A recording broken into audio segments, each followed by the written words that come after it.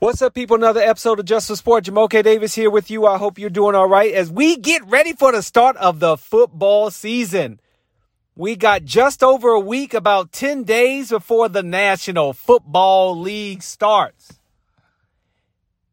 And I got my first request from our 8-year-old son that he wants to play football. And my wife was like, nope. He said flag. She said maybe. Talk a little bit about that. We'll talk a little bit about, and I know I'm a little late to it, but I still got something to get off my chest about James Harden and being fined for speaking his mind.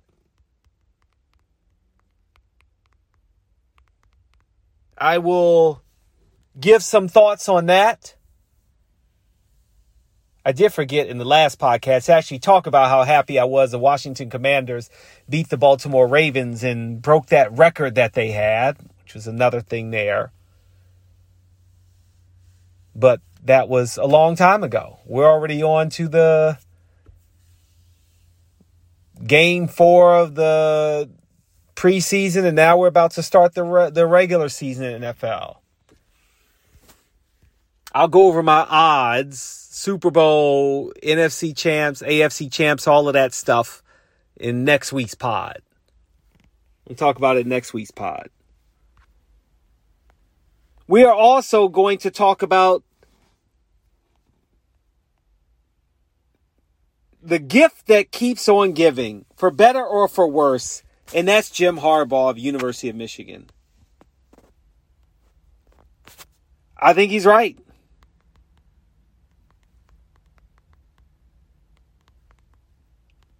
I think we should have more diversity, equity, and inclusion in sports in general. But he specifically is talking about NIL deals and getting players paid. And I can't disagree with him. I also think that if he's supposed to be suspended for lying about some recruiting violations, well, come on. He's not perfect. It's all right. But I'm first going to start with the U.S. Open. I'm a little late with this pod. You know, I felt like probably a year or two ago, I really used to give you that preseason prediction before the tournament. This weekend was a little busy. 8-year-old getting a little more involved in soccer. Had a pretty big tournament. Had some family in town. So I didn't get around to it. But here I am. It's all right. It's only one day so far. This is the 4th and final major. As I mentioned before, there is a little luster loss from the games because Novak Djokovic does not have a chance to get that Grand Slam. And for some, that's good news. He doesn't have that many fans. Shoot, I used to call him, I still could, Novax, because he's not vaccinated, Joe COVID. A little bit of everything in there, throwing it in there. I'm surprised nobody else said that. I'm just surprised.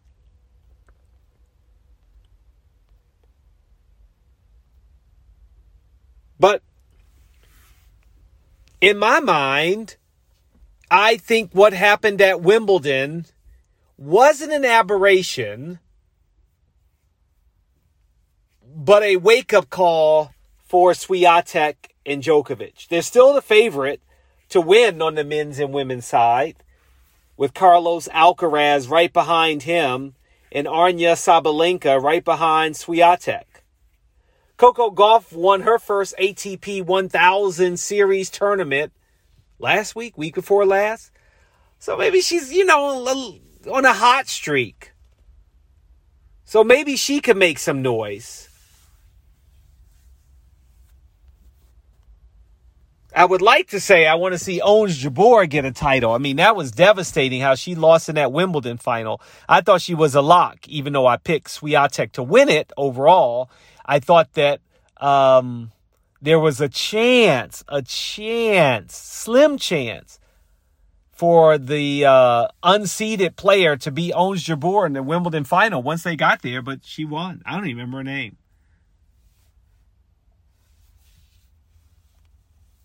Elena Rybakina and Jessica Pegula. I mean, that'd be neat for Jessica Pegula or Coco, both from the United States, to get the win.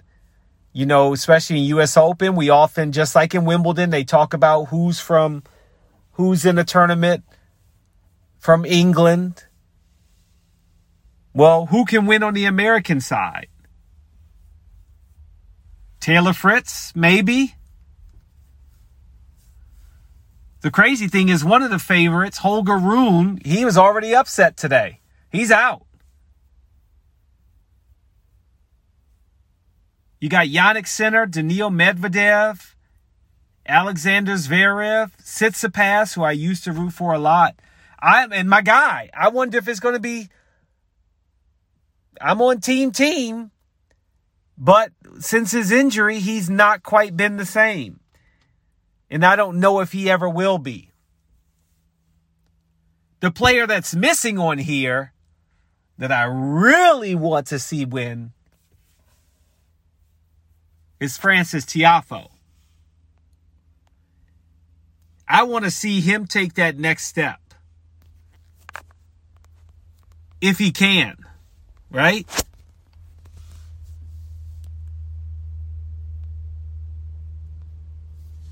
That's the key if he can. And that's not easy to do.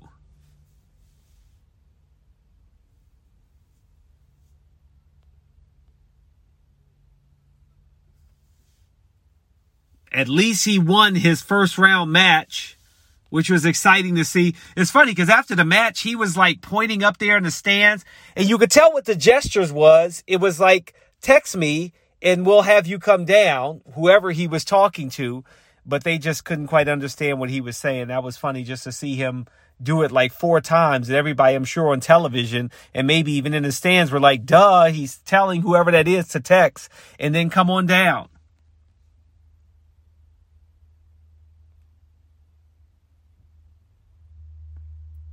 But if Tiafoe, I go back at Tiafoe,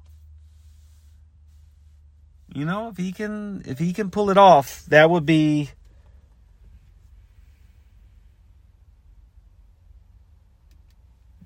great. That would be great.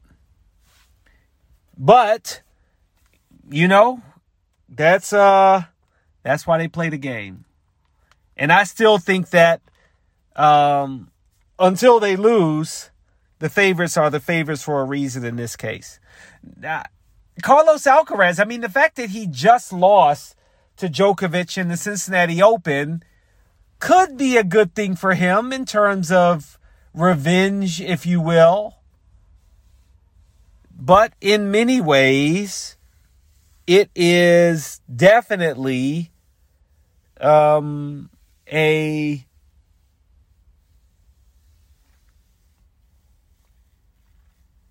it's not a lock. It's tough. I don't want to call it a lock because I know that Alcaraz can beat Djokovic. We know that. We've seen Swiatek. She's vulnerable. She's no longer what they call her, Dunkin' Donuts or whatever. It's not happening anymore. But they're so good. And I bet they have the fire after not winning Wimbledon to show out on the hard court. And they shine. They both shine on the hard court. They really do. So we'll see what happens there.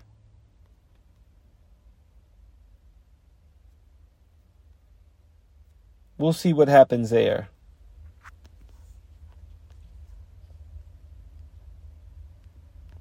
I'm going to go back and I'm going to bring something up. That is we're still talking about U.S. Open here. This is kind of bothering me. The headline is grass court. And it's about the U.S. Open. It intrigued me. What do you mean? They play on hard courts. They're not on grass. They're talking about weed. that people are smoking weed at the U.S. Open and players are starting to complain. Today, it was Maria Sakkari. She lost 6-4, 6-4 to Rebecca Masarova.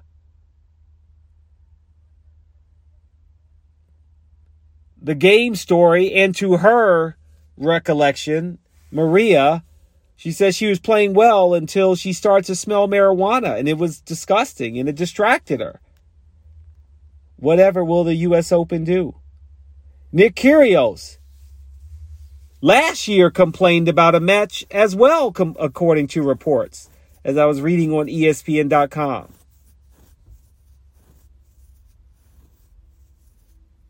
Sakkari said, sometimes you smell food, sometimes you smell cigarettes, sometimes you smell weed. I mean, it's something we cannot control because we're in an open space. There's a park behind. People can do whatever they want. Yeah, but there is a but there for me. I believe at a sporting event, even if it is open air, if players can smell it, that's just not a good thing. If they're saying it's affecting their play, I don't like weed. I think it smells gross. Never tried it, never will. I think it would distract me too.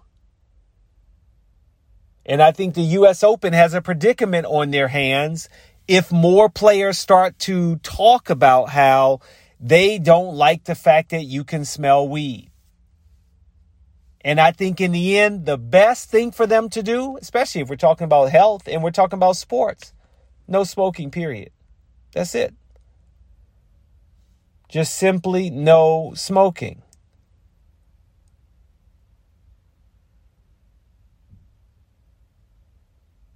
And that's what they have to do. And it's got to start today. I think it behooves the U.S. Open today to change the rules. No more smoking.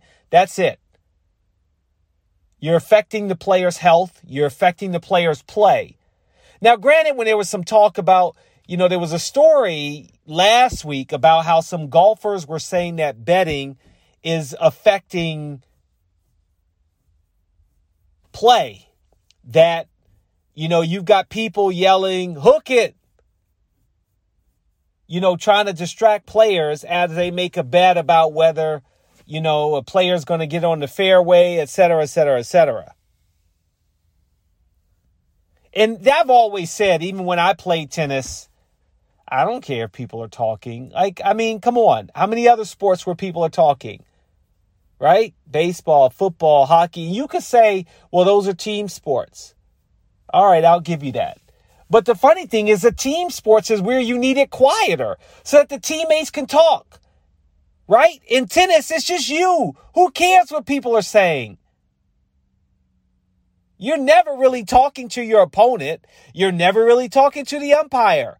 And if it's a loud enough match, or if we're talking like at the U.S. Open or the City Open, et cetera, there's always a PA announcer that'll call out the scores, blah, blah, blah. Golf the same way. All right, you talk to your caddy. All right. But you're right next to each other. It's not that big a deal.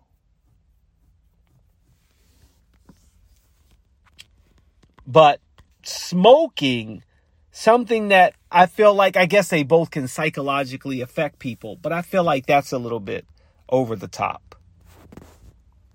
Just a little bit, right?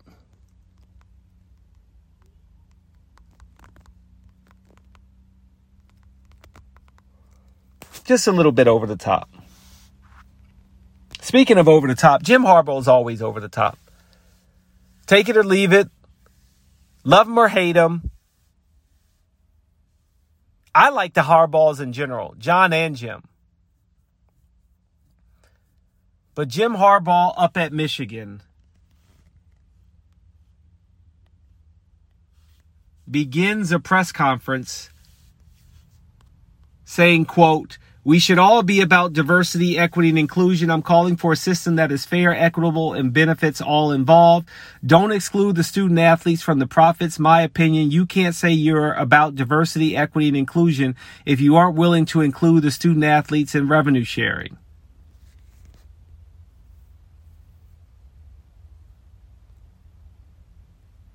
We have to try to make it work. We have to try to make it better. And right now, the current status quo is unacceptable and won't survive. In my opinion, we capitalize on the talent. We should pay the talent for their contributions to the bottom line.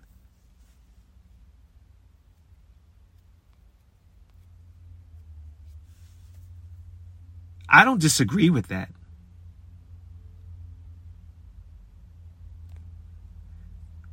But I do think that the system is not set up properly. It's the Wild Wild West right now. And that's the problem.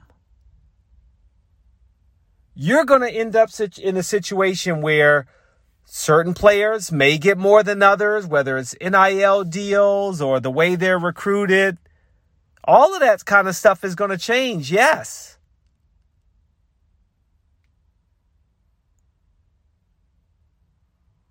How it is put into place is the hard part. How you determine that what the punter gets compared to the quarterback or the wide receiver, what the basketball player gets versus the volleyball player, even though the volleyball player's team is ranked higher than the basketball team as far as the NCAA rankings. Or the fact that LSU gymnast is probably the most popular NIL star in the game. But is she bringing revenue to the university? The number of tickets being sold, how many uniforms or LSU gear are people buying because of gymnastics? And that's where I think is the hard part. If you go to a school, just throwing a school out there, Seton Hall, Temple, Georgetown, and you pick up something from the store there, athletic sweatshirt, who gets that revenue? Just the university? Should it be all of the athletes get a percentage of it? There's a lot to work out there. To me, it's more complicated with college athletics because of the number of schools. Everybody's trying to make their own deal individually as players. All of the schools are trying to make their own deals. The different teams are trying to make their own deals.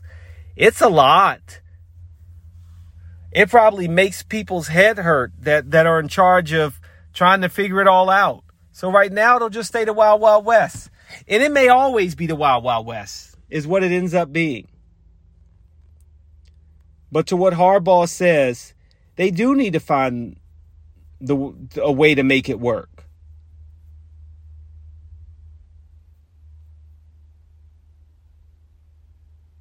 I mean, but the weird thing is, like, where does the revenue sharing begin and end?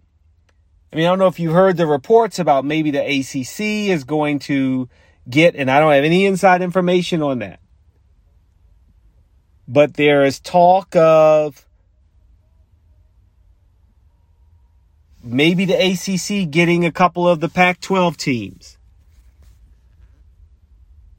But then when you were reading reports about the deal, it was like, oh, but they won't get any revenue for like the first 7 years of the deal from the TV rights. So then you got to think about, oh, wait, what?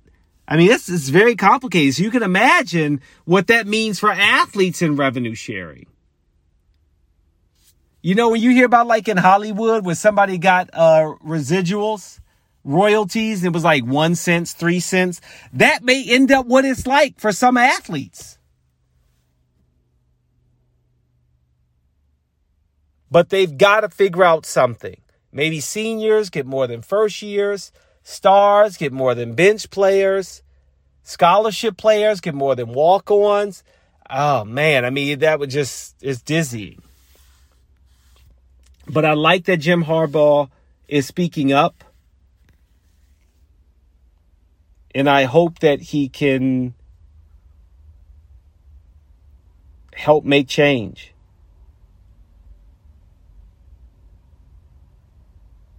Now, here's the thing, right? We got a situation here. We're ready for the NFL, and there's some teams that are still trying to figure it out. Who's going to be available? Players got hurt, out for the year. And my main thing is, what does it mean for my fantasy team? I saw today, Kyler Murray, physically unable to perform list. I had a chance to get him last year, and boy, do I wish I did. But this year,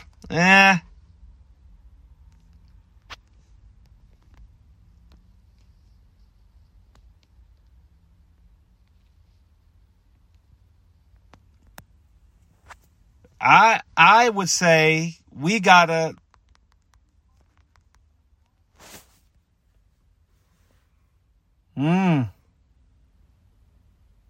I don't know. I mean, do you draft a player that you're unsure if they are gonna be 100%? I mean, especially when you're talking about somebody of that caliber. When will he be able to perform? I mean, shoot, he just signed that big contract. And this is exactly why I'm sure some owners are like, any quarterback can get injured, but it's the small quarterbacks. Boy, and then, listen, Robert Griffin, I remember Robert Griffin, and that was tough to stomach. He just wasn't the same. You know, you got a Justin Fields, Kyler Murray, Lamar Jackson. I mean, Baker Mayfield isn't really on that same level of a runner, but that's the tough part. Some QBs are fragile. And doesn't mean just because they're a running quarterback that they're fragile, but that does add to it, right? That adds to the risk reward. If they are healthy, are they a beast? If they're not healthy, which could happen fairly frequently when you play such a violent game. And that makes it difficult for an owner to stomach when the quarterback's not healthy, and you don't know when they'll ever be healthy. You really don't. You really don't. Some of my friends are having a fantasy football league. It's an auction draft, and I'm going to miss it. I'm going to try to be on Zoom, but it's not the same if you're not in person. It really isn't. But I'm going to have some fun. I will. I feel like I enjoy the draft more than I do the season. But if you're winning, you're winning. Then you're still enjoying the season. But I like the draft. The getting together for that is the best part. It's pretty exciting. And I hope you're excited for it too. If I'm looking at my cheat sheet, I don't know. Who am I going to take? If I had the number one pick, who would I take number one? My dad had a very controversial league where he had two quarterbacks. you could pick 2 quarterbacks, and my first 2 picks were always quarterbacks.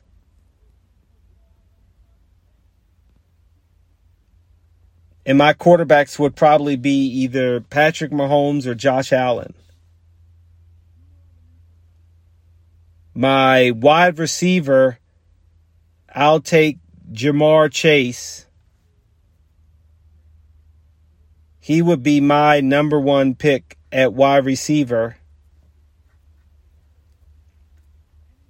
At running back, oh boy. Between Austin Eckler or Christian McCaffrey, I'd probably take Austin Eckler. Yeah, I'd take Austin Eckler. And those would be my top picks. That would be it.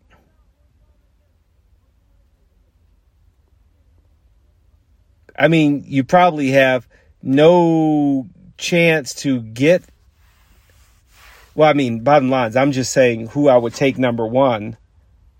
Travis Kelce would be my number 1 tight end. And those are my number 1s. So I'm going to be looking forward to the draft September 3rd. I hope I remember to put that on my calendar. I can't be missing out on the draft. No. Can't be missing out on the draft. Speaking of missing out, James Harden's missing out on some money.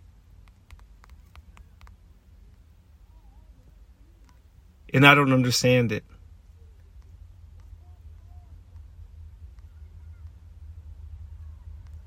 On one hand, I don't understand how he's asking for another trade.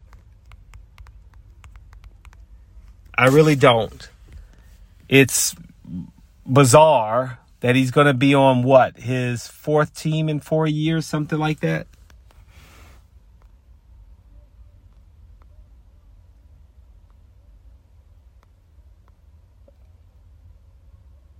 I mean, this is crazy.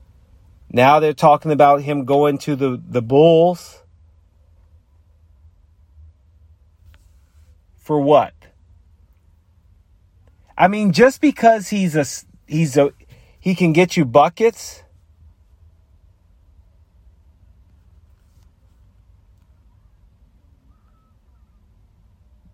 Maybe.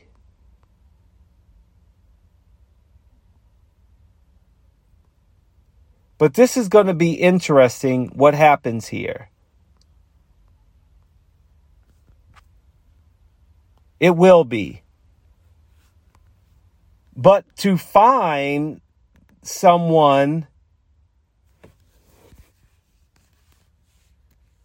the way that they have for speaking his mind. I mean, he called Daryl Morey a liar. He probably didn't need to do that. And now he's causing a lot of trouble because he's requesting a trade. And the bottom line is Adam Silver, he's lost control. That is the crux of what we should be dealing with. Adam Silver has no control over the league or the players anymore.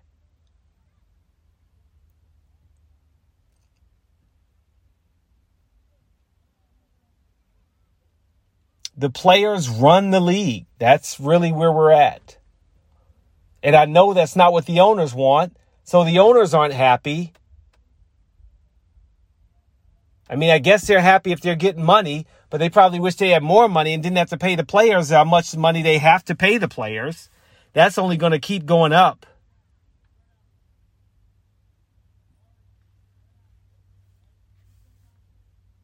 The whole thing is just a cluster.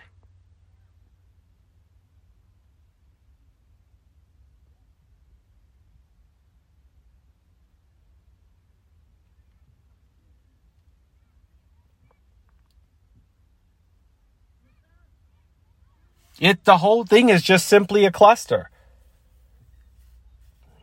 I'm sure the ownership that were there around probably still miss David Stern.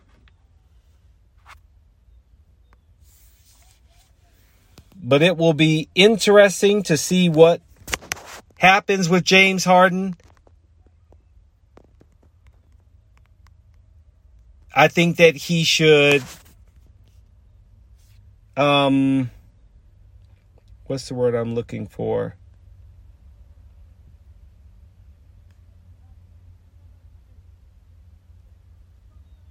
He should appeal the fine and see what happens next. That's what I would do. I think it's unfair. Is anybody watching FIBA, by the way? No? USA in the World Cup? The FIBA World Cup? I mean, the game's at 4 a.m. I mean, I guess if you wake up at 6:30, you can watch it then. But if you're missing basketball, this is a good opportunity for you, right?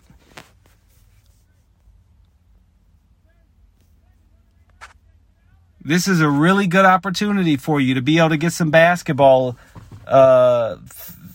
fill your basketball Jones before the season gets started.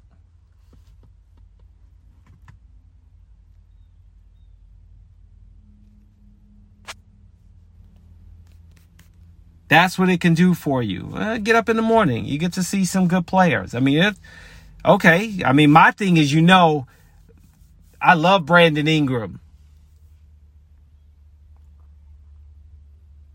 I think he's like the Kevin Durant. When you can't get Kevin Durant, you get Brandon Ingram.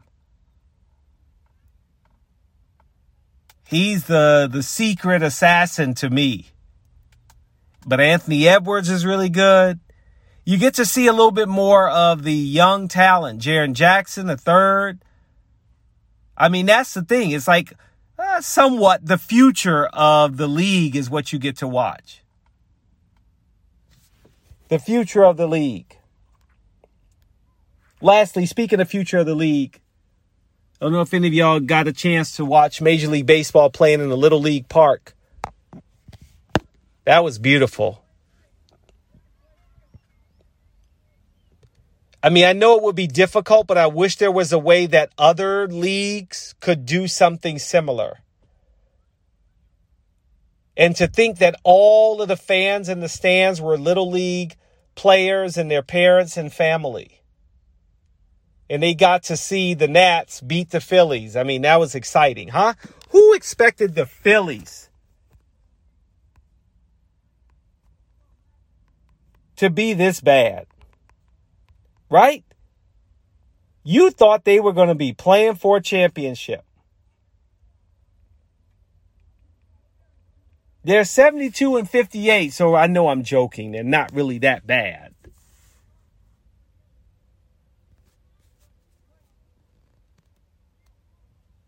But it was good to see. It's really more that the Nats, who thought they would be this good. I mean, they're 9 games out of 500. Who'd have thunk? Probably nobody. I mean, they're still, 61-70. There's no chance they're making the playoffs. But when you thought, maybe they win, maybe not quite like the Orioles back in the day when they only won 21 games, but you thought maybe 30, 40. And so they're ahead of schedule in their rebuild.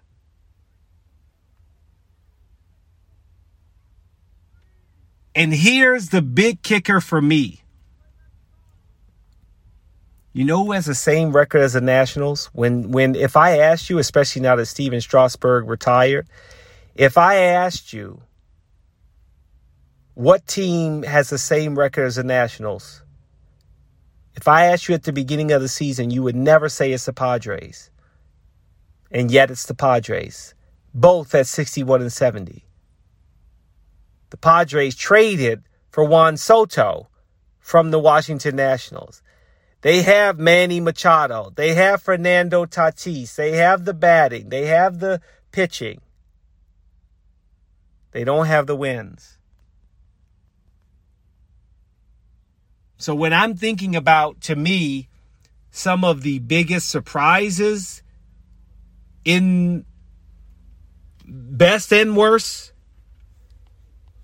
I'd probably have to say the worst is the Padres. They should be better than they are. And then the best are, of course, the Orioles. The Orioles have the best record in the American League. 3 games behind the Braves for overall best record in Major League Baseball. Nobody thought that the Orioles would be where they are. Towards the end of the season, I know there was that growing excitement about the Orioles, but not this good. Maybe 7 to 10 games above 500, vying for a wild card spot. And no, they're not the favorite to win the World Series, but, they're going to make some noise, and they're going to be there.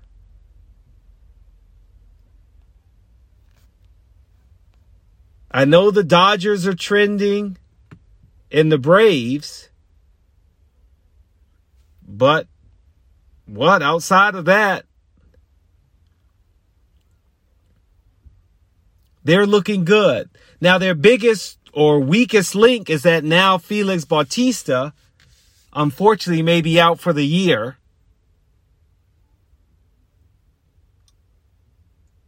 But realistically, just to make the playoffs and make some noise would be good for the Orioles. I would still pick probably the Houston Astros or the Tampa Bay Rays, that I could see them, because of their experience, obviously winning World Series, etc., maybe being the final team that represents the American League. But the Orioles were going to be there. They're going to be there. And now they got to figure out what to do about a closer. That's going to be a tough one. But as we have September right around the corner, leading up to October baseball, it's going to be fun down the stretch. It is going to be fun down the stretch. Last time I talked about the races that we have in the different leagues. Seattle and Texas and Houston. They're all right there. 1 game separates the 3 of them, and that's going to be the series to watch. You could also think about Baltimore and Tampa Bay. Tampa Bay is 2 games behind the Orioles, and let's see what happens without a closer for the Orioles. Cubs and Reds are 4 and 6 games behind Milwaukee, respectively. They still have a shot. They do. But it's going to be fun to watch. Right along the start of football season, basketball's in preseason, and October baseball. It's going to be beautiful. It's going to be beautiful, along with seeing what happens in the U.S. Open. All right, that'll do it for Just for Sport. I'm Jamoke Davis. Ciao for now.